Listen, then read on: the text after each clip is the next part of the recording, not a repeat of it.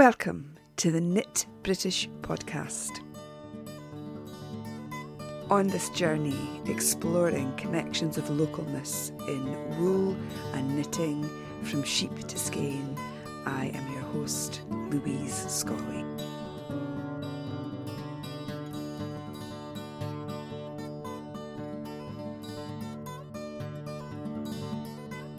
Hello and welcome to episode 116 of the Knit British podcast. I am coming to you from a bit of a squeaky chair, and it's about 6 o'clock in the evening, and I have been waiting to record this for precisely 4 hours, but there has been a party going on at the pub across the way, and you can still hear a little bit of chortling and bit of a brouhaha in the background. I'm afraid it's got quieter, and so instead of recording earlier when I was a little bit more annoyed about the ongoing outside noise, I thought I would record now when I'm a little bit weary, but this needs to get done because I need to get a podcast out. It's been too long. It's only I, of course, that decides on the schedule, but still, I feel it's just been a little bit too long. And I'm wondering why that is, because I think I've been a little bit stuck creatively recently. I've had the Cheviot wool exploration ready to go for a little while. But you know, that post-EYF slump came a little later and lasted a little longer this year, and I found it a bit more difficult to get going with my passion projects, and kind of a bit like that. Maybe you're the same. Maybe you know, I've spoken to quite a few people who found the period directly after Edinburgh Yarn Festival a little bit dealing with all of the wonderfulness and all of the socialising and such like. So maybe I'm not quite alone there, but being stuck creatively is certainly something, not necessarily in knitting, but just with other things that I put a lot of creative energy into, doing the podcast and making plans for future events where I'll be and things like that. I've hit a bit of a stumbling block, but part of that problem is addressing it, or part of the solution, I should say, is addressing it. I've been doing some thinking this weekend, and I'm kind of gonna tackle that. But in the meanwhile, there's still a podcast to do. And how are you? I hope you are all well and cheery. The sun is shining today in Edinburgh, and you might be forgiven for thinking we're back in Shetland. Remember when I used to have seagulls in the background in Shetland? Lots of people seem to remember that. There's a lot of seagull action outside just now. You may be forgiven for thinking it's the rabble at the pub, but now we've got seagulls too. Podcat is here. She's been very good. She's lying on the couch for now. Let's see how long that goes. Anyway, I digress. Welcome in, one and all, and a special welcome if this is your first time to the podcast. It's really lovely to have you all around here for a bit of a catch-up. A couple of things I want to talk to you about today. I'm going to try and make the news part short and focus on our Cheviot wool exploration, but something landed on my doorstep this week that I have to tell you about. And I've moved it. So now I have to get out of the squeaky chair to find it. I say it this week, it was actually a couple of weeks ago now. This weekend was Wonderwool Wales, and I did intend to record before now to tell you a bit about it. But amongst all of the fantastic yarns and vendors that were no doubt there, I was able to get a sneaky peek at something that was launching there. It is Cartref yarn. It is a collaboration between Zoe of the Pins and Needles podcast and Jenny from Owl About Yarn, and it is a non-superwash Welsh double knit yarn. It is a blend of 66% Welsh Mule and 33% Blueface Leicester, and it is available in 8 dyed shades and 1 natural shade, and it is pretty rootin' tootin' proper, by the way. I get sent a lot of wool. They're all pretty special, but holy mackerel, this is proper. Proper woolly, proper local, beautifully spun, bouncy, gorgeous yarn. The natural colour has it's not white yarn, it's got variations. It's a sort of oatmeal colour in its natural state with little highlights and flecks of darker colours. You can just imagine how beautiful that is dyed. The yarn will be going in the Cartref Yarn Etsy shop. It is a beautiful yarn, bouncy, like I say, and it is going to be available in 100 gram skeins. It is unique, it is quite limited edition, and it is Jenny and Zoe's response to the question, where is all the Welsh wool in yarn form? And they decided to do something about it. So not only is it wool that's been grown in Wales, it's also been spun and dyed in Wales as well. It's a beautiful, like, plumpy 3-ply spun yarn, and it's just going to be good for all the things. I just think it'd be beautiful for sweaters, for cowls, anything with a bit of texture is going to look beautiful.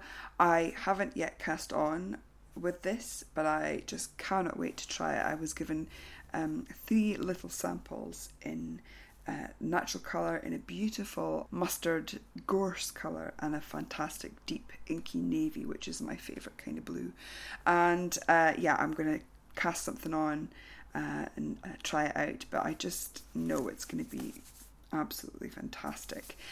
So look out for that on Etsy. Cartref Yarn, From Farm to Yarn in Wales, going live at the beginning of May. Fantastic double knit Welsh yarn. Well done, Zoe and Jenny. Thank you very much for sending me some to try. Do follow them on Instagram, where you can sign up for their newsletter and find out more about when that yarn goes on sale and what they're getting up to with this fantastic yarn.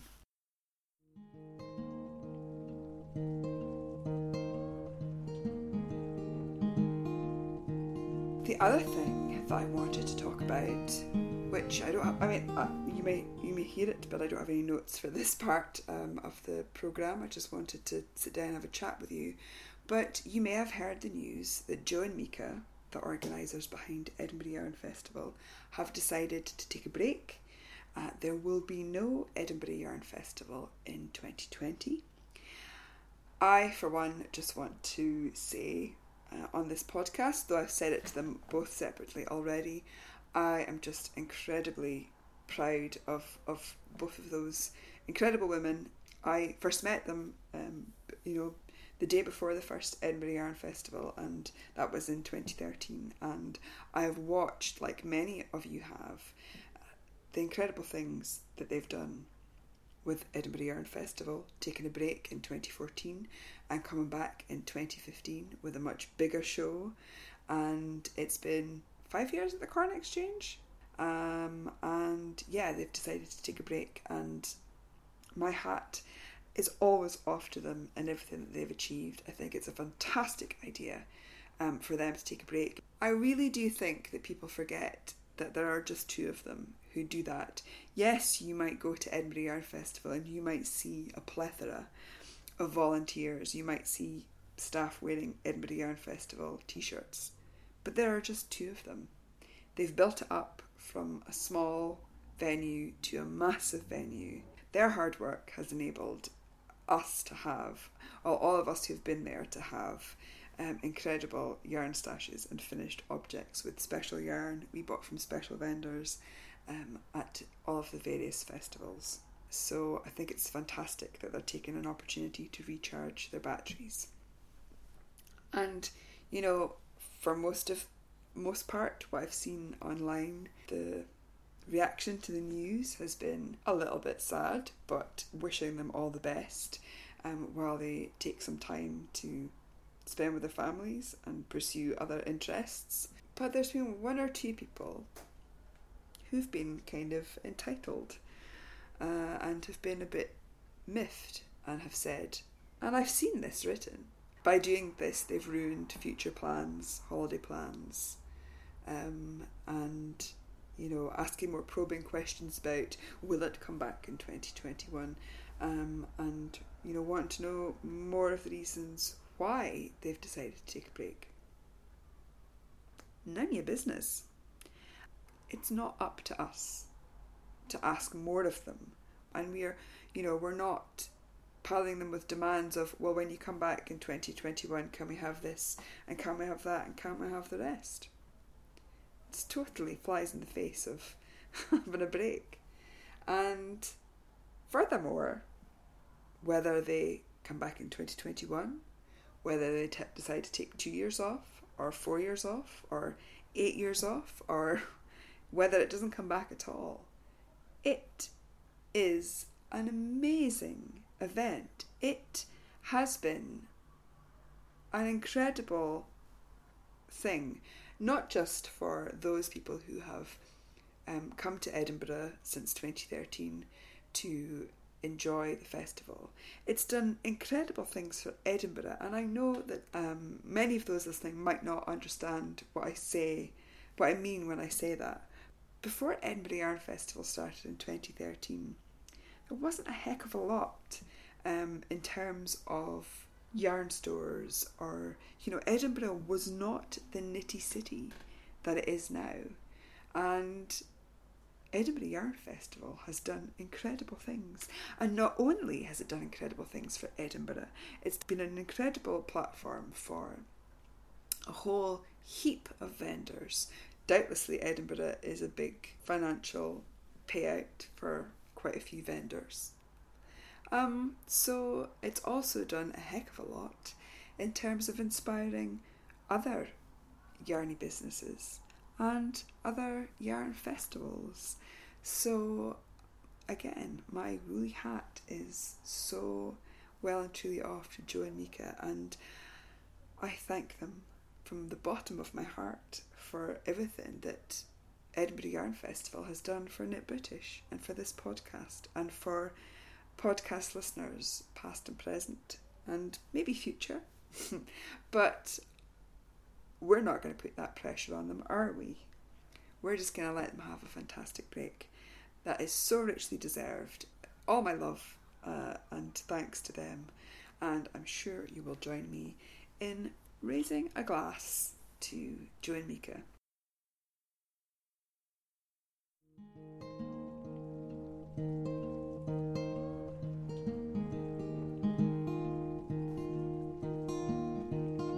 Something else that I wanted to talk about on this podcast, before we go on to talk about our Cheviot Wool exploration, is that the Rare Breed Survival Trust watch list has been published for 2019-2020, and in terms of the sheep watch list, there have been a few changes. Now, if you don't know what I'm talking about, the Rare Breed Survival Trust collates data on the health and well-being and numbers of different breed flocks in the UK, and reports back on whether they are critical, endangered, vulnerable, at risk, or in the minority.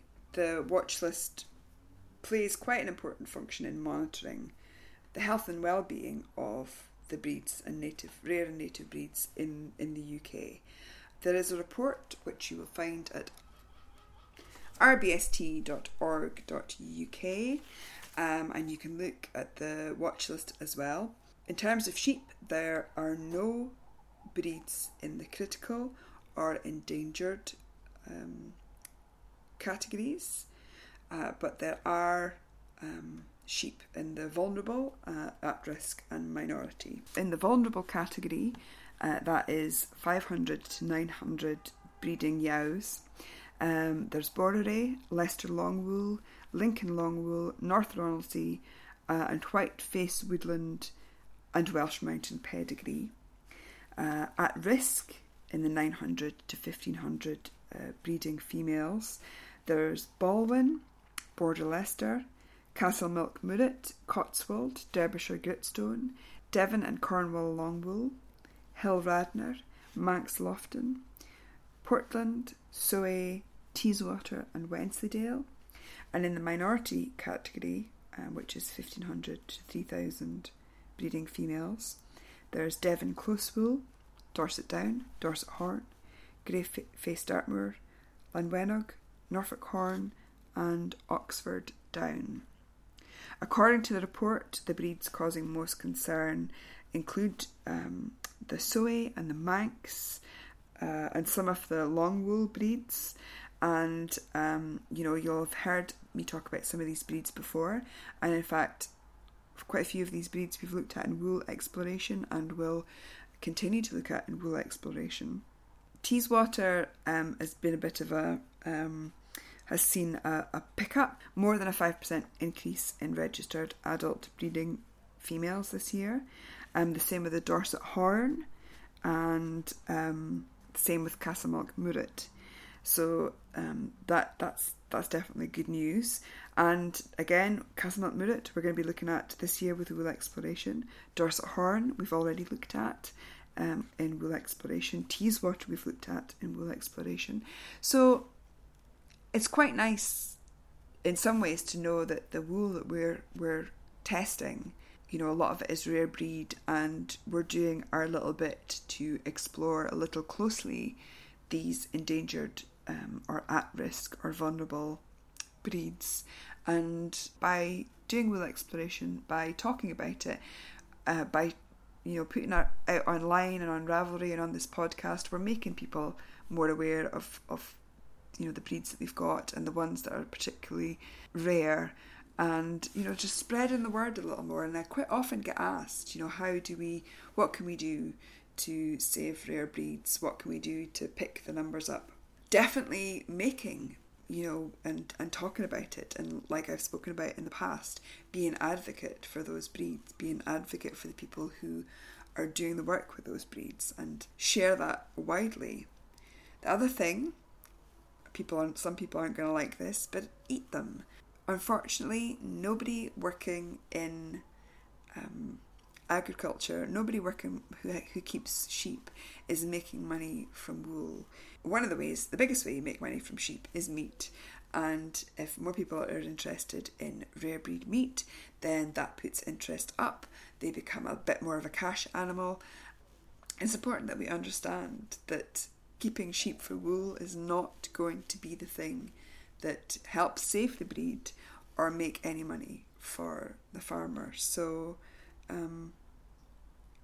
I think when it comes to asking questions about what we can do to save rare breeds, we've got to think beyond the knitting a little bit. But that doesn't mean to say that we're not helping. And wouldn't it be nice if we're sitting here next year and we see that some of the breeds that we've mentioned here and the breeds that we've used in wool exploration are doing better? The more we do, the more we tell people, the more we share, the more good it can do.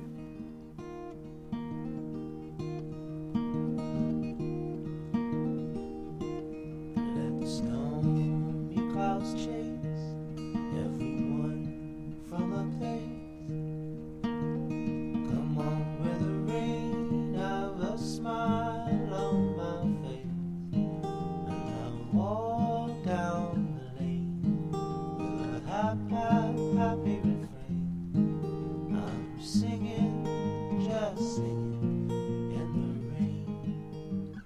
So really, what I should have done when I set out with this wool exploration is to think about Cheviots as a group rather than a single breed, because of course there is Cheviot, North Country Cheviot, Brecknock Hill Cheviot, South Country Cheviot, but it might have been better for me to have approached this like we did with the Dorset group. Hey ho, never mind. So let's just start by saying that I say Cheviot, Cheviot, Cheviot. There was a little bit of chat in the Knit British Ravelry group early on in this exploration about how to say it. You can say Cheviot, you can say Cheviot. I don't care, I say Cheviot. But I suppose semantics is part of Cheviot and naming, because as we go on you'll see that most of the breeds in the breed group can just be called Cheviot, although they have other names as well. Cheviots are so named because of their originating in the Cheviot Hills, which is a range on the border of England and Scotland. There are several sheep within the breed group, and the first one I'm going to start with is South Country Cheviot, also called Border Cheviot. South Country Cheviot, so named because they originated south of the Cheviot Hills, they've been evident in that landscape for centuries with not a lot of knowledge of their heritage.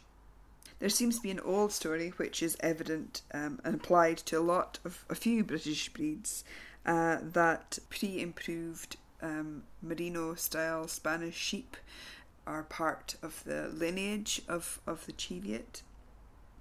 There's also possibly Lincoln editions, but it's largely believed that the Border Cheviot has gone through a generation just becoming adapted to the environment that it lives in.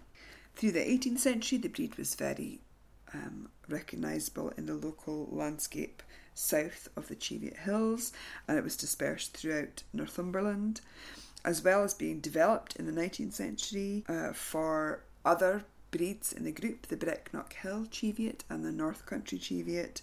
Border Cheviots were also early exports from the UK to the US, and South Country Cheviots or Border Cheviots are also found in Australia too. When it comes to facts about the Border Cheviot fleece, 27 to 33 microns is around the average.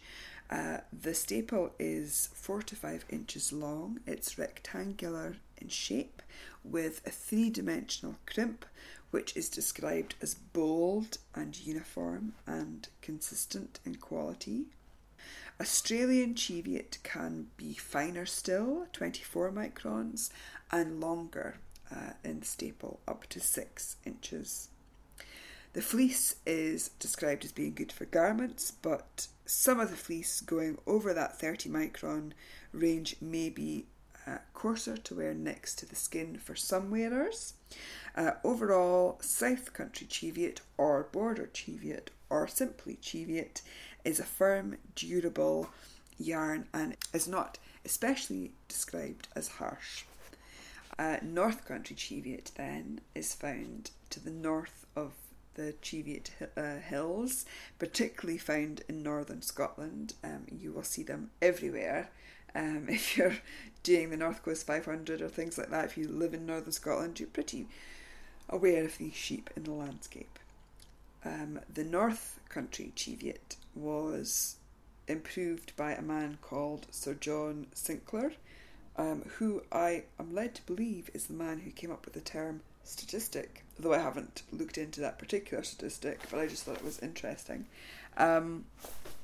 He was an important figure in the late 18th century in wool and agriculture. He did intensive field work on native and continental breeds to improve the native flocks. Sir John is reported to have been the first to refer to Border Cheviots as simply Cheviots as well.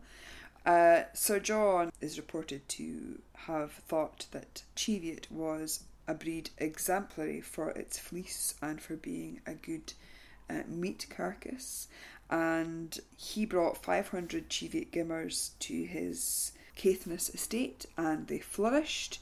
It is believed that he crossed them with Leicesters and other breeds to get a bigger meat carcass and more fleece, and the North Country Cheviot was born. There are also two types of North Country Cheviot. There is the Lairg type, which is good on hilly areas. It's a hardier sheep. And there's the Caithness type, which is a heavier sheep. It is good for fertile lower ground. Thanks to Sir John Sinclair for crossing the Border Cheviot with those other bloodlines to create a sheep that we see everywhere in Scotland. Apparently, the first North Country Cheviots went to Canada in 1944, and after a slow start, they became a popular breed there. The fact that North Country Cheviots are hardy and long-lived and provide an excellent meat carcass means that they are a pretty good breed to keep. In terms of the wool, the staple is about 3.5 to 6 inches long, 27 to 33 microns. The same rectangular staple with consistent quality and bold uniform crimp. It creates a very bouncy wool of good quality. Also within the Cheviot group is the Brecknock Hill Cheviot. It's larger than a Border Cheviot. It was developed in the Brecon Beacons in Wales in the 1800s, and it's another breed very closely adapted and recognisable in its landscape. It says in the Fleece and Fibre Sourcebook that it was developed with the Southern Cheviot and other native land races. I'm not quite sure which breeds were in that, but again, it's so interesting that we talk about the different injections of bloodlines into breeding sheep, but there's not been a lot of DNA testing, as far as I'm aware, to define what a lot of those are. With the Brecknock Hill Cheviot, locks are crisp, ever so slightly lustrous, same 3D crimp as the other breeds in the group. There is some Kemp with the Brecknock Hill Cheviot. It is 24 to 32 microns, and the staple is shorter than other Cheviots at 2 to 4 inches. And interesting that the Fleece and Fibre Sourcebooks say that the Brecknock Hill Cheviot comes in a wide range of natural colours. There is also the American Miniature Cheviot, which is part of this group. They are also dual purpose for meat and wool, but they tend to be ideal hobby farm sheep. They produce soft, dense wool, which has a longer staple length than some of its relatives, 3 to 7 inches, and is 25 to 32 microns in range. They also come in a range of colours, and apparently miniature Cheviot fibre is a favourite with hand spinners. And we have American Miniature Cheviot wool in the exploration. There is, of course, Cheviot Society, and I wanted to read to you a description of a Cheviot tup from 1898, which I found on cheviotsheep.org. That's the website of the flock book. This is a description of a Cheviot tup by W.M. Thompson Hall from March 1898. His nostril and nose should be open and wide, that he may roll through them the breath of his pride. They must also be the hue of sloe, and the face should be white as the new-driven snow. His jaws may be strong, sitting squarely together, to give him fair play at the stool bent and heather. Twixt his bright-looking eyes there must be a wide space, for nothing is worse than a long, narrow face. Then they must be prominent, sparkling, and clear. Let the crown of his head be well covered with hair, not coarse like pig's bristles, not silk like your hat, but fine, white, and hard, lying level and flat. His small shapely ears must no coarse thickness show, for this is a fault, as the top breeders know. To the tips have them covered with fine, hard white hair, to be certain that no tender redness is there. He must bear them erect, not let them hang down, like a dockin tied to each side of his crown. His neck should be muscular, full-fleshed and strong, and by no means too short, yet too overlong. It should form with the back an angle obtuse. If straight out or low down, 'tis a matter of use. Well back from his full breast his shoulders must lie, and two things thereanent you should keep your eye. First of all, have them formed that his action may be unimpeded, not rolling, but perfectly free. Then they must have a substance good mutton to grow, as sheep are for profit as well as for show. His back should be level and broad, not too long, not concave nor convex, but straight, firm and strong. Well covered in mutton, for everyone knows that the back is the place where the finest meat grows. It must also be mellow and ripe all along. If you feel any hardness, then something is wrong. His full square hindquarters must be a good length, with plenty of substance and plenty of strength. They must be quite straight, with no droop down behind, for this is a fault of the very worst kind. His strong, handsome tail must firmly set on. We'll have more to say on that subject anon. His ribs must be well sprung in every part, giving plenty of rooms for his lung and his heart. For his wind must be good as well as his gait, when he goes in November the shed used to mate. Besides being well sprung, his ribs must be deep. Short ribs are a very great fault in a sheep. Let his jigget be large, 'tis a very good thing, a joint indeed, fit every way for a king. Let it be full and wide, with plenty of scope, to hold in its centre the eye of the Pope. The next thing about him we have to note is the quality, style, and strength of his coat. But now to describe it, or where to begin, is no easy matter about a sheep's skin, for many good judges have different views as to what kind of tups will cross best with their ewes. Much also depends on the kind of his keep, which very soon alters the coat of the sheep. But there are certain rules which always hold good, and which by all breeders are well understood. His fleece, when you grip it, must fill your hand full of the finest, the soundest, the closest of wool. Not a hair must be seen, not a coarse benty locks. All must be of good quality, down to his hocks. There must be no purl, let each fibre be straight, assuring the requisite style and good weight. While up to his cheeks, his ear and his throat, no bareness at all must appear in his coat. Well down to his knees let the wool nicely grow, and be sure that he's properly covered below. Bear also in mind that his belly and breast must grow no white hair, but good wool like the rest. From the hair on his crown, right to his tail end, all over his body good wool must extend. And when he is bared, clipped in the middle of May, his fleece should make out the fourth part of a weigh. A weigh is equivalent to 48 pounds. His legs must be clean, flat, broad, and of fair length, combining the finest of bone with great strength. They must also be covered with short, hard white hair, and no rough, coarse redness at all should be there. Strong, springy, and sloping pasterns must be. If short and upright, he'll ne'er walk properly. Come we now to his feet, the last thing of all.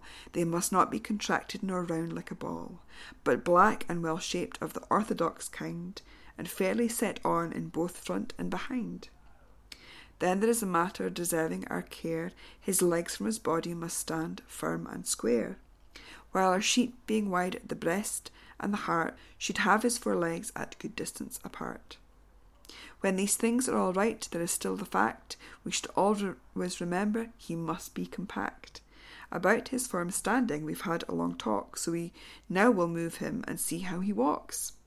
He will step freely out, as straight as a die, not trailing his feet, not stepping too high, with grace in each movement, not rolling about, nor twisting his legs either inward or out. So true in his action, so smooth in his gait, his tail will scarce move, but hang down almost straight. His air self-reliant, he walks with such grace, you might think he was monarch of all he surveys. There is an old saying, its meaning is clear, he must stand for a fortnight and ne'er shed a tear. At snow wreath in winter, if such be the fate, his front still unaltered, his courage elate. For in many ways sheep are just like mankind. If they're lacking in courage, they're always behind. We've tried to describe him, but however we try, there is something about him which to know must be seen, for no one can state all the fine, subtle points of his style and his gait, but his look will be such that a tyro can see he is no common sheep, but of high pedigree. That's better than reading you out any breed standard, is it not? A fantastic poem description of a Cheviot Tup by William Thompson Hall from 1898. But you do get from that something that is common within the Cheviot family is white face, a clean face, upright ears, a Roman nose and beautifully ringed eyes. Cheviots, I think, are one of my favourite sheep to look at next to... That sounds weird, sheep to look at. I have favourite wool from different breeds, and I have favourite sheep. And I'm partial to Shetland sheep and also Cheviots. They have such a noble look about them, and the others that I really think are sweet are Suffolks, and that's probably very telling of the sheep that I saw in Shetland regularly. But yeah, Cheviots are pretty stately amongst other sheep breeds, and mostly white in terms of the Cheviots we have here in the UK, although Brecknock Hill and American Miniature, as we said, can have natural colours. And the wool sort of comes into the down category, but obviously the sheep are not in that category, and the wool is a little longer than springy down wool. But Cheviots are pretty special, and really Cheviots in this country are a story of the Highland clearances. They're the story of tartan. They're the story of textile clearances, significant in Scottish Highlands, mostly to the mid-19th century. It resulted from agricultural improvement and was really driven by the need for landlords to increase their income, and this is what Philip Walling says in Counting Sheep. In the newly opened up Highlands, matters took an entirely different course.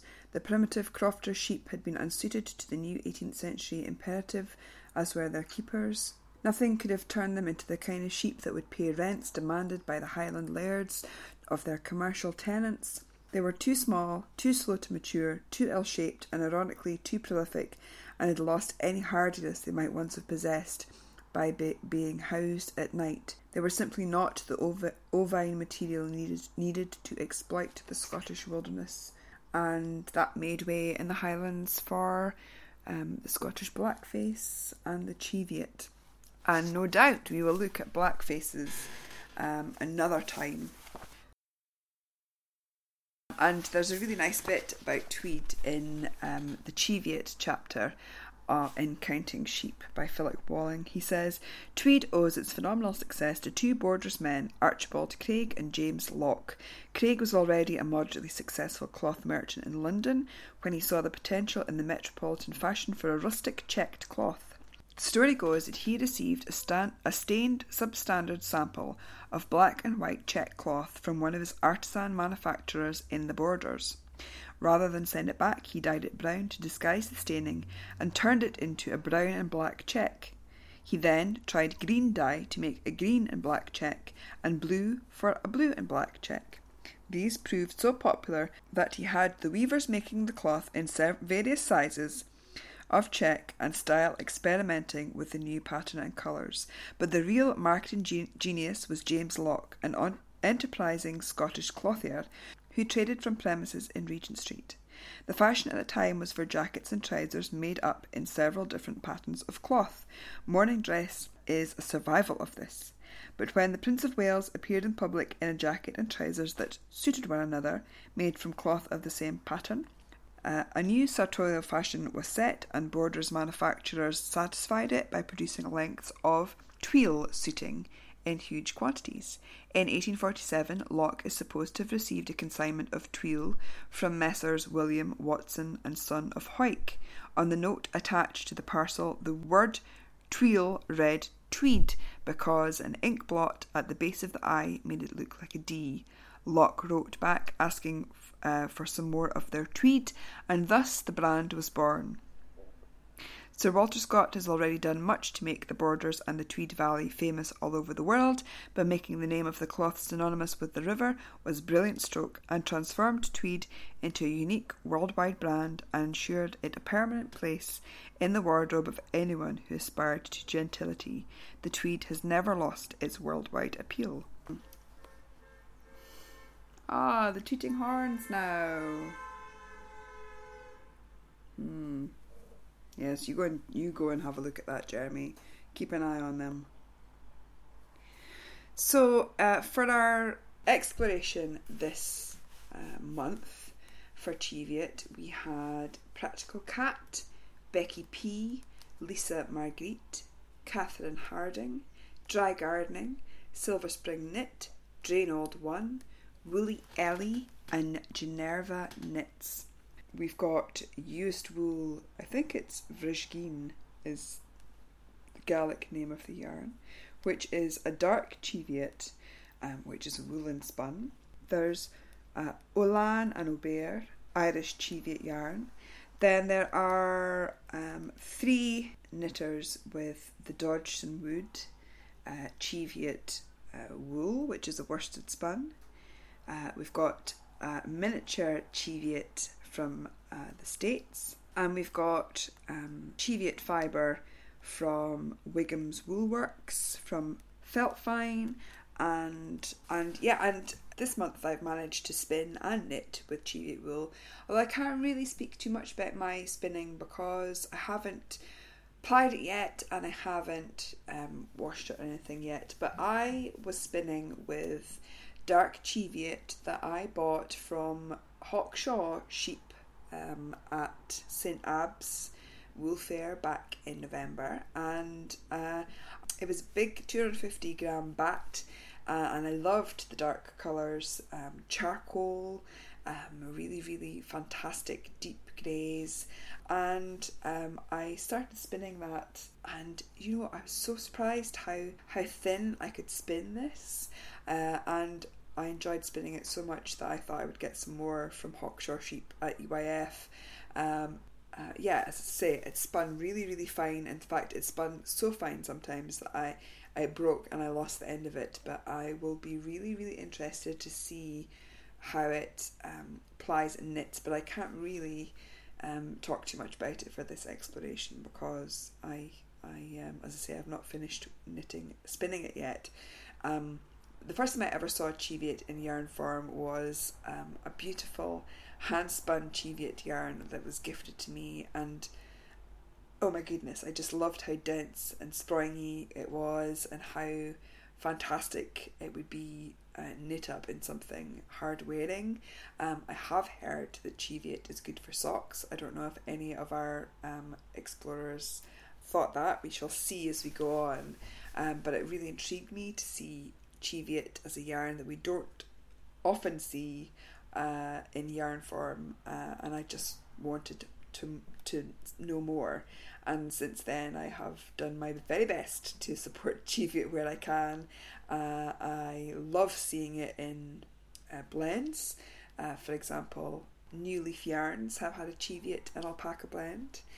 Buckle yarn is of course Shetland and Cheviot. And I just love what it can do. I just love how soft and creamy and dense and springy it is. So let's see what our wool explorers thought. The popular weight was double knit, though there was Aran and then 4-ply and lace weight. And let's have a look at what wool explorers thought of the hand squish grab. Practical Cat was using the Olan and Aubert Aran yarn. She said the hand squish grab was not soft. It has a toothy, twiny feel, beautiful coloured tweed, a firm twist and quite plump.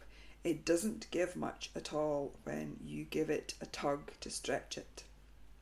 Becky P was using the used wool and she said slightly sheepy smell, feels strong, firm, not stretchy, feels thick for a DK, slight halo but no guard hairs, feels coarse to the hands but is smoothed when rubbed against my cheek. I knit a cardigan in the used wool dark Cheviot, and I did get in touch with them to ask what made it dark. Was it a natural colour? And apparently, according to Hazel, who's the mill manager, the dark in this Cheviot is from what was affectionately termed as a fence jumping Hebridean about 25 years ago. So it's not necessarily a cross, but it's that gene that kind of, I guess, comes back into it. I can't say for sure if that's the science behind it or not, but one would assume that there is a bit of Hebridean in amongst that Cheviot bloodline. Lisa Marguerite was using Dodgson Wood, which is a worsted spun Cheviot, and she says the wool feels plump and sturdy in the ball. There are short hairs coming out of the strand, which creates a halo. When I rub the yarn on my face and neck, it feels like the 5 o'clock shadow stubble on a man's chin. I don't think the fabric will have much drape, but I think it would be good for socks, chunky cardigans and cabled items. Words that come to mind so far for this wool are crisp, with a dry hand, springy. The label could benefit from some more information on it, such as washing instructions, gauge, needle size and dye lot.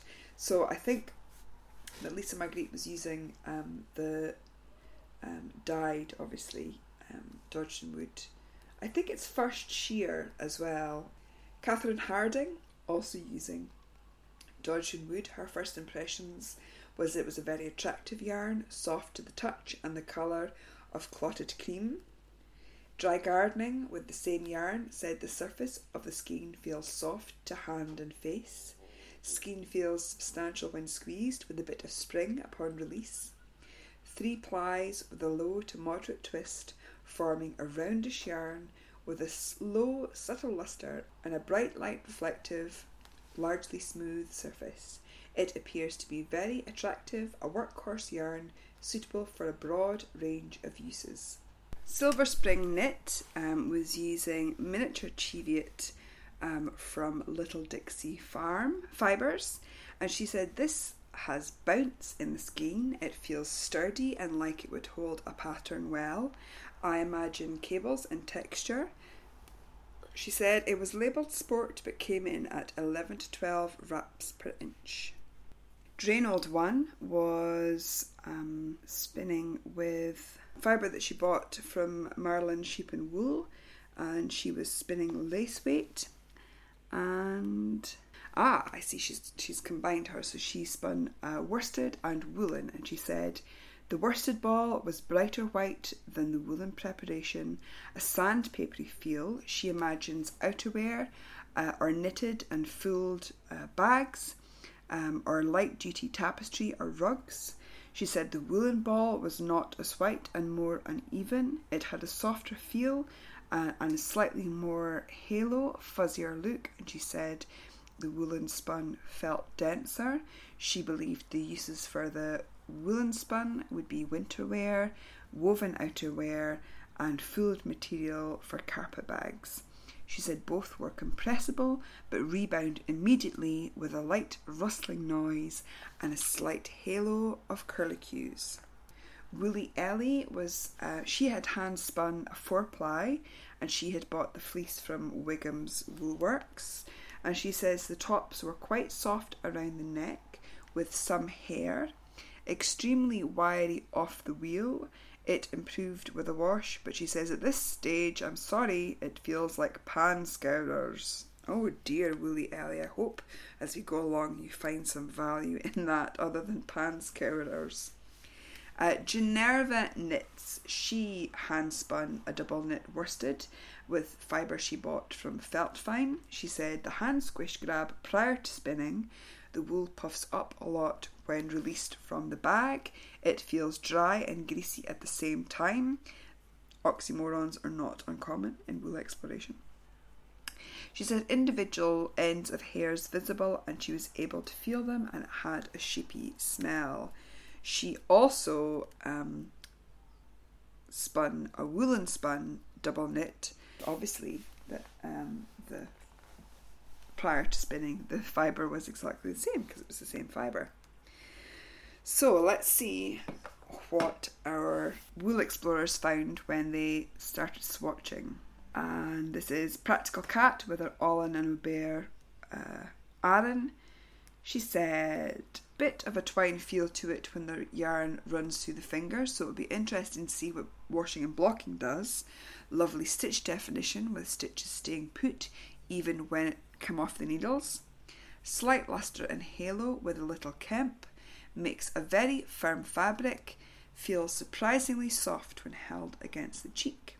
Becky P, with her Uist wool dark cheviot, she said, it felt coarse through the hands and I had to put it down after several rows and come back to it.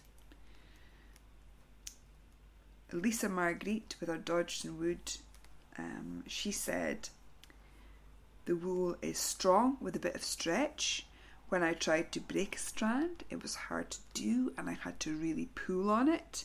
I couldn't smell a sheepy smell as the wool smelt deliciously of the free soap sample that it came with, but my dog Molly kept sniffing and licking the ball of wool.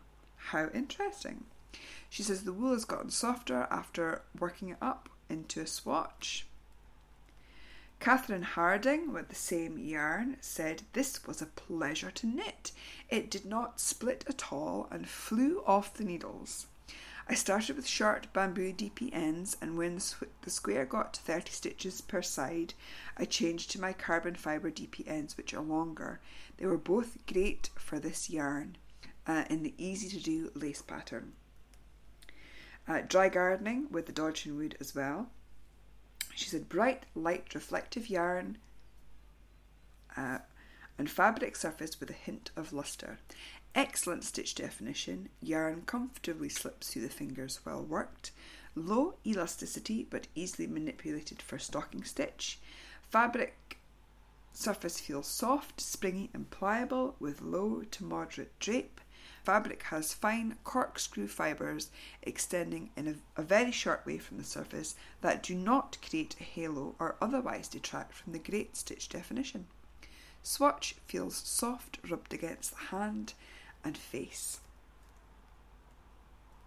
Silver Spring Knit with her miniature American cheviot, she said, it knit up very nicely, fabric is dense. The yarn has some bits where it was not fully spun. She says there's probably a word for that. But she said it didn't affect the fabric. Drainold 1, with her hand spun, she says the worsted spun lace weight has an inelastic feel, but 3 inches length stretched to 3.25 inches and rebounded. Not too grabby in unknitting, not splitty, and it had a sturdy feel. Woolly Ellie, with her hand spinning from Wiggums, she said, definitely the Kemp makes this feel rough. There were stretches without any where it was soft and woolly through my fingers. Lovely definition and the garter ridges stand up nicely. It feels kind of crispy and like it's a collection of individual stitches, not a cohesive fabric. I couldn't wear it next to my neck pre-wash and it was pretty hairy even against my arm. Nice and crispy, woolly to squish in the hand though. Generva Knits with her worsted hand-spun double knit. She says, dry outer with oily inner core, question mark, question mark, question mark. Tiny ends of hair weren't possible to flatten in spinning. She says, I tried. It gives a slight halo. Fuzziness increases with re-knitting. It feels dense, not noticeably warm. Soft, no prickle, not easy to break. Has a thick, homely, rural character, not much drape. I would agree in spinning. My dark cheviot, that it has a fuzziness that has remained all through the spinning. It doesn't really matter what I do with it. It kind of retains that. So it's definitely a characteristic. She says, in comparison with the worsted swatch, the woolen swatch was better balanced. It was drier. It felt a little warmer. The yarn is more flexible and drapes better. It has medium elasticity, some fuzziness as expected with the woolen spun, but I noticed that settled after soaking. She said the woolen spun Cheviot was very nice to swatch with. So let's go to the first wash block and wear. Practical Cat. She was with the Olan on a Bear Aran, and she said, before blocking I wore it inside my bra. There was a slight prickle when it pressed against the skin, but otherwise surprisingly easy to forget it was there. When I removed it, I was aware of a sense of relief and the skin was red where it had been. The first wash test, it soaked it for a couple of hours in plain water, then I smoothed out to dry. I didn't pin it, but it dried to the same dimensions as before. Stitches evened out beautifully. Fabric looks smoother.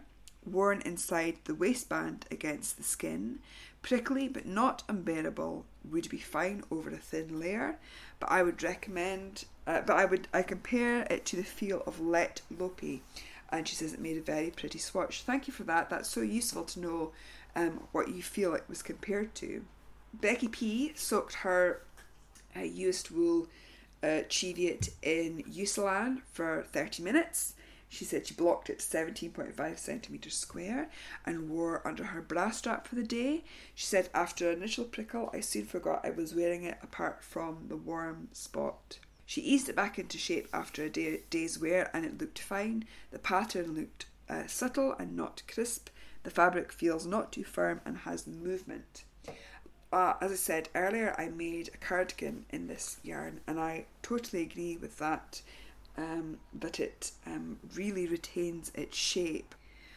Lisa Marguerite used warm water and wool wash from Dodgson Wood with her Dodgson Wood Cheviot swatch. I left it in soapy water for 20 minutes and then rinsed it and put it in clean warm water overnight. I pinned it to 10 by 13 inches and I did Louise's ping back test. It lost 1 inch length after 4 days, so it reduced to 10 by 12 inches. This is a really, really good thing to try because we put our swatches when we're knitting for a sweater under a bit of pressure, don't we? And actually it's better to wash it, pin it, to block it, then unpin it and leave it for a few days because it will naturally ping back. Lisa Marguerite says the fabric is softer and drapier, it's bloomed and the cables aren't really defined.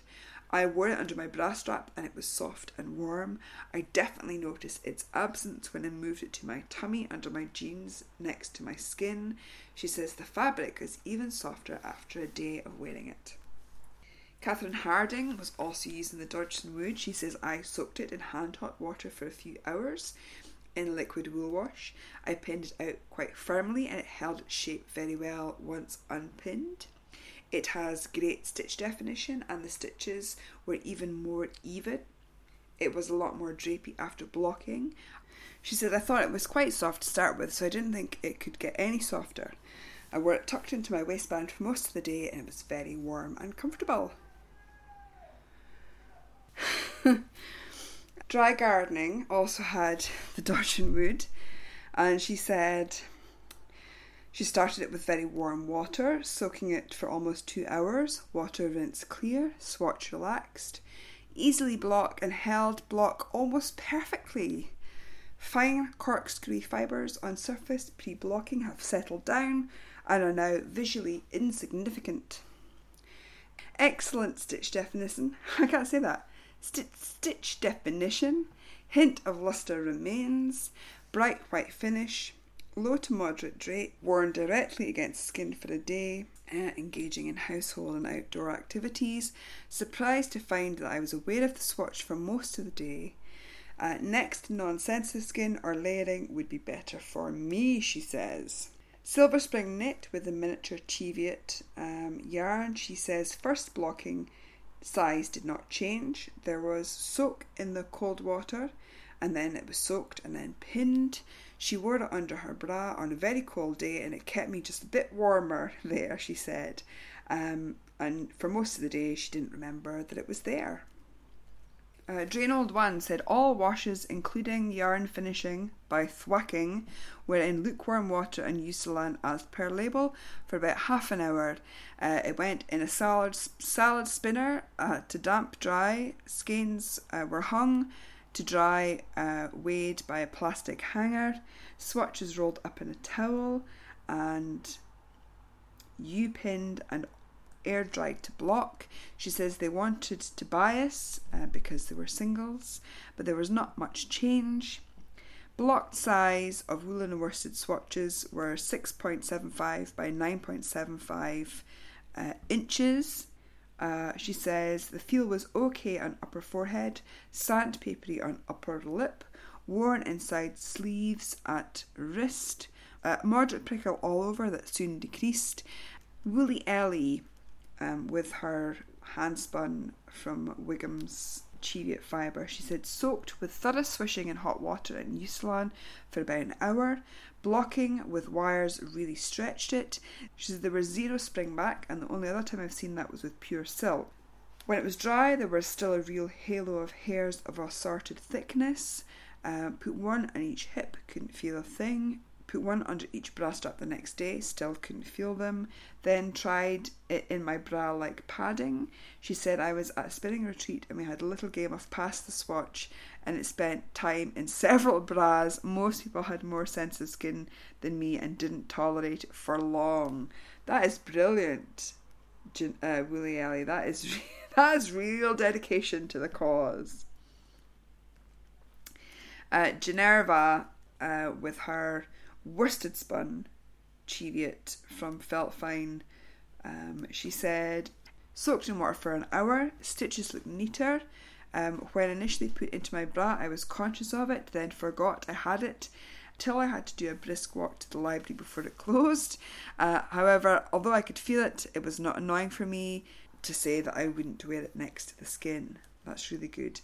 And with her woolen spun from the same fibre, she said soaked in water, hairs and halo less visible, worn in bra, did notice it was there initially but then forgot, more noticeable with exercise, that same brisk walk to the library, would still wear next to the skin. So of course we always do a second wash, block and wear test to see if it changes at all in that process. And Practical Cat with her Olin and Bear Aran Cheviot says second wash, put it in the usual wool cycle with a hand knit jumper and socks, 25 degrees and 600 RPM spin. Use pins to block this time. Cables slightly flattened but no felting. Still had a toothy feel. Quite hairy. Left skin slightly reddened when worn inside the waistband. Rubbed it vigorously, no pilling, although some of the tweedy bits were dislodged. Becky P again soaked her used wool Cheviot in Eucelan for 30 minutes and wore on her hip for the day. The swatch is much softer, blocked 16 centimetres square this time. After a day of wear, the swatch is barely noticeable apart from a warm patch. Lisa Marguerite with her Dodgson Wood. She says, this time I put it in the washing machine for 20 minutes on 20 degrees with some other items. I dried it on the blocking mat with no pins. It looks fuzzy, less defined cables, and it's more stretchy. Damp, it is 10.5 by 12 inches and the same when dried after 24 hours, so the width has increased a bit. I carried it around in my pocket all day, sometimes with my door keys. It wrinkled, but there's no pilling. Wearing on my body for a day, again, alternating between bra strap and tummy, I noticed the same as before, soft and warm. Catherine Harding, also with the Dodgson Wood. She soaked her swatch a second time in cool water for an hour, then pinned it out quite gently. She said the swatch relaxed after this and ended up a little less defined than after the first blocking. It was very squishy, she said, especially in the garter part, and it remained drapey. She says I wore it tucked into my t-shirt over my chest for most of the day, and again, very cosy, and the only regret was when I removed it, it felt cold. Dry gardening, also with Dodgson Wood, she said, toss swatch in a load of laundry, top loading machine, usual detergent, 19 minutes agitation hot water wash, 2 cold water rinses, tumble dried for an hour and a half, no heat. She says significant blurring and flattening of stitch definition, distortion, fine corkscrew fibres raised and fuzzy overall. She says still black white, but now without the lustre hint, worn directly against the chest for a day engaging in household and outdoor activities. Swatch has softened up quite a bit, and at times I was unaware of it. Silver Spring knit with our second wash. She swished it around in cold water and soak and left it to dry. Top curled a bit and it seemed to be both slightly wider and shorter. She says second wear was inside leggings. Do not remember it was there until it fell out. And this is Drainold 1. She says the woolen swatch is white and brighter and both are biasing slightly. Just released from the pins.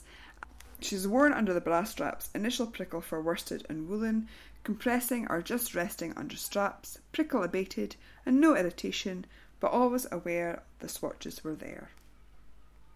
Woolly Ellie and her hand spun with fibre from Wiggums. She said soaked for 20 minutes in solid bar hair conditioner. Had to rub it quite a bit to lather it up. Once dried, feels hairier than the worn swatch. Into the bra again, still couldn't feel it. It's perhaps a tiny bit fooled through though stitch definition is very good. And finally it was square at 17 by 17 centimetres. Generva with her worsted hand spun from Feltfine. She said put in washing machine for 1 hour wash and dry cycle with supposedly eco-friendly supermarket clothes washing liquid. Hard to notice any change to stitch definition. Any change to size could be explained by not drying flat. Maybe slight reduction in height, not width. Worn in bra again. Could feel it particularly initially or while walking, but not annoying enough for me to say I wouldn't wear it. With her woolen spun Cheviot, she said again washing machine 1 hour on a dry cycle. She says increased fuzziness, but stitches, lace and cables still defined. Cables may look slightly better. In bra as before, did notice initially, and when walking briskly, would still wear it next to my skin. There was a couple of third wash block and wears, which is always nice. Lisa Marguerite. For the third wash block and wear, I put it in the bath with my other jumpers I was washing. It had 20 minutes with wool wash soap, then 4 hours in clean warm water. I agitated the sample and my other jumpers from time to time. I blocked on a mat with no pins. The final measurements again 10.5 by 12 inches. It is fuzzy and the cables have lost definition, but it is still soft, though not as drapey. Wear test as before. And she was using the Dodgson Wood Cheviot. Of course, dry gardening, also with the Dodgson Wood Cheviot.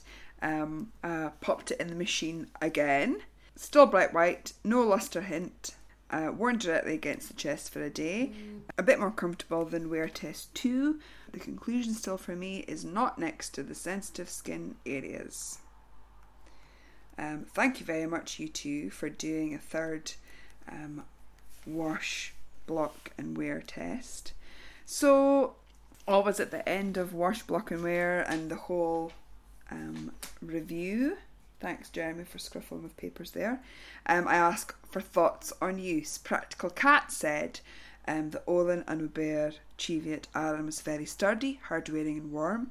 I wouldn't use it for next to the skin, but excellent for outer layers or for accessories such as a bag or a rug. Becky P said I was pleasantly surprised by the improved softness of this after the wash and blocks, and found the yarn had as I'd found the yarn hard through my hands while knitting. While this felt okay on my skin, I think I would err on the side of caution and stick to outer layer garments. And you know, I knit a cardigan in Cheviot from Used Wool, and I just love it as an outer garment. I don't mind it next to my skin. It's reverse stocking stitch and it just looks fantastic. Lisa Marguerite with the Dodgson Wood, she said, I was surprised by how much this wool changed from its initial appearance in the ball and how it became softer even after just knitting with it, even before blocking. The first wash block made it bloom and become softer. The cables look amazing and this would make a lovely jumper or cardigan. I wouldn't hesitate to wear it next to my skin. Catherine Harding said, I think this would be really good for jumpers, hats, particularly shawls, as it has a lovely drape. She is also using the Dodgson Wood. She says, I find it totally fine next to my skin, so I'd be happy with a cowl or scarf too. Dry Gardening says, this Dodgson Wood yarn is an attractive, high quality workhorse yarn, fine for non-sensitive skin and second layering, excellent felting opportunities, great for texture or lace patterns. Based on this yarn's performance, I would expect Cheviot fibre to lend strength and spring to softer, less robust fibre in a blend. Brilliant observation, Dry Gardening. Thank you for that. Silver Spring Knit with her miniature Cheviot. She said, I like the Cheviot a lot and will be looking for more of this breed. This particular wool has a little unspun bit that makes me think twice about it for something dressy, but otherwise I would make a cardigan. It would make a good in Cunnabulla, for example. That's a Carrie Westman cardigan. Or a jumper with cables and textures. I think it would be good for an outer layer. Plan for the rest of the skein is to pair it up with some black Romney I was gifted for a cowl. Fantastic. Thank you, Nora, Silver Spring Knit. Drain Old One with a handspun woolen and worsted. She said, resilient, bright, shallow halo, slight kemp, sturdy feel, suitable for woolen or worsted items, knitted or woven outerwear, tapestry bags, light duty rugs, stuffing and batting. Probably better to oil the fleece for woolen spinning to make it easier to draft, and she would use Cheviot again. Woolly Ellie, she had a particularly kempy fibre from Wigham Woolworks. She says, perhaps if John Arbin got his hands on some and processed it to remove the thicker hairs and kemp, this could be wonderful. Feeling the swatches, it's definitely softer after washing, but still very hairy. The stitches are much more cohesive after a second wash and wear, making an attractive fabric. I would wear this as a jumper with a layer underneath, but not a shawl or cowl next to the neck. It would be great for blankets, cushions, and I think it would also weave nicely. Thank you so much, Woolly Ellie, and maybe you'd be interested in trying some of the other Cheviot fibre that's been used, perhaps the Hawkshaw dark Cheviot, perhaps it's just that you've had a fleece that's been minimally processed. Who's to say, but perhaps you would have better luck with another kind of preparation. Generva Knits. Garter and stocking stitch looking distinct and like photos of knitting in textbooks. Lace and cables less attractive but still okay. This is a 2-ply, so I might have expected the lace to look better than it does. Twisted stitches not very pleasing, they look messy. Makes thick, solid, comfortable fabric but not suited to fashion forward looks, and that was her worsted spun. And she says of her woolen spun, I strongly prefer the woolen spun swatch for its drape and because it would suit the more sort of fashionable city knits I need to wear. Garter, stocking stitch, lace cables, rib all look good. Again, twisted stitches look less neat. The cables look neatest even though it is a 2-ply, so likely a cabled item for someone who puts all their hand knits in the washing machine. Probably not for babies, but any type of adult garment or accessory. Thank you so much to all of our wool explorers for putting Cheviot through the paces. Again, it's not been one that all of our wool explorers have enjoyed, but I think most of them, if not all of them, have seen the benefit of Cheviot wool. I look forward to trying out the Cheviot that I'm spinning just now, I also made a swatch with the Dodgson wood. As you might remember, I am making polygons, the Tin Can Knits pattern, little hexagons, and loved how quickly it knit, how it I agree, I can't remember who it was that said it was not splitting. Fantastic yarn, and it is shearling, so we would expect it to be the best wool from that sheep. The first clip, it's before the ends of the wool have been blunted by clippers, so it is the pick of the fleece, that first shear. So it's really, really lovely.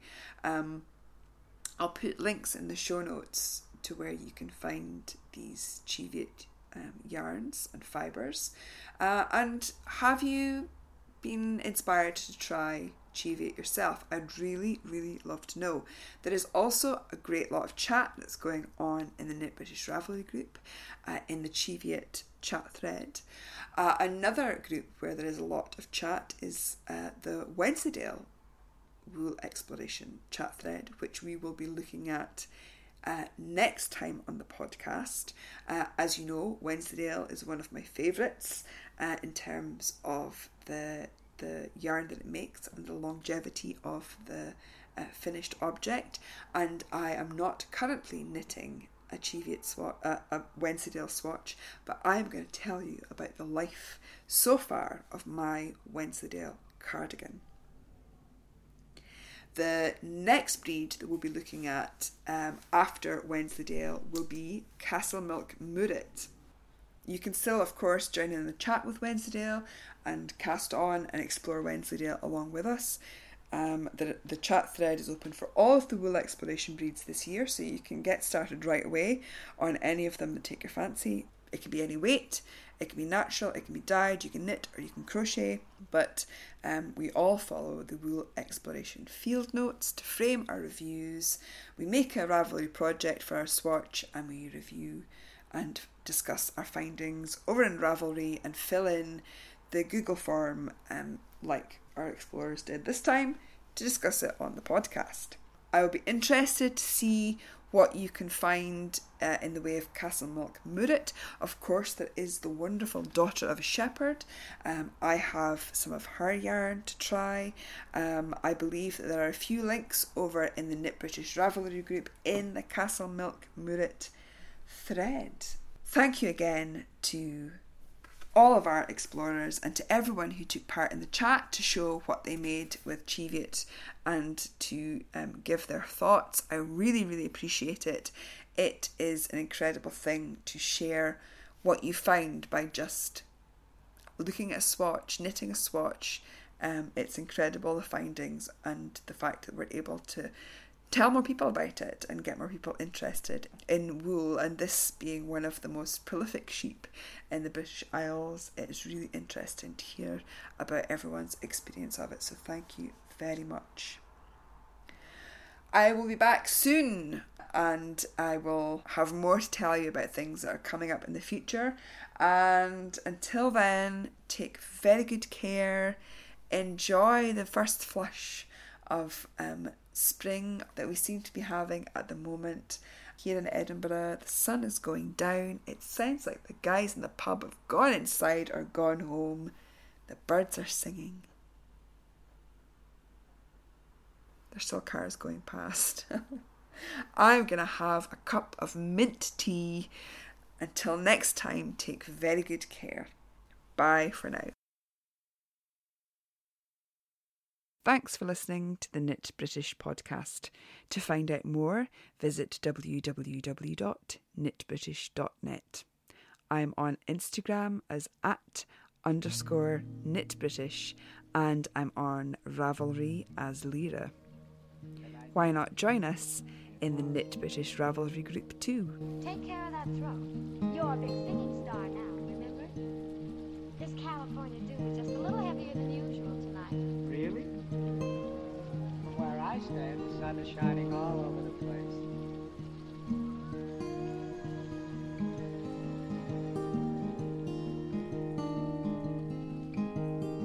Don't you remember I told you there's a microphone right there?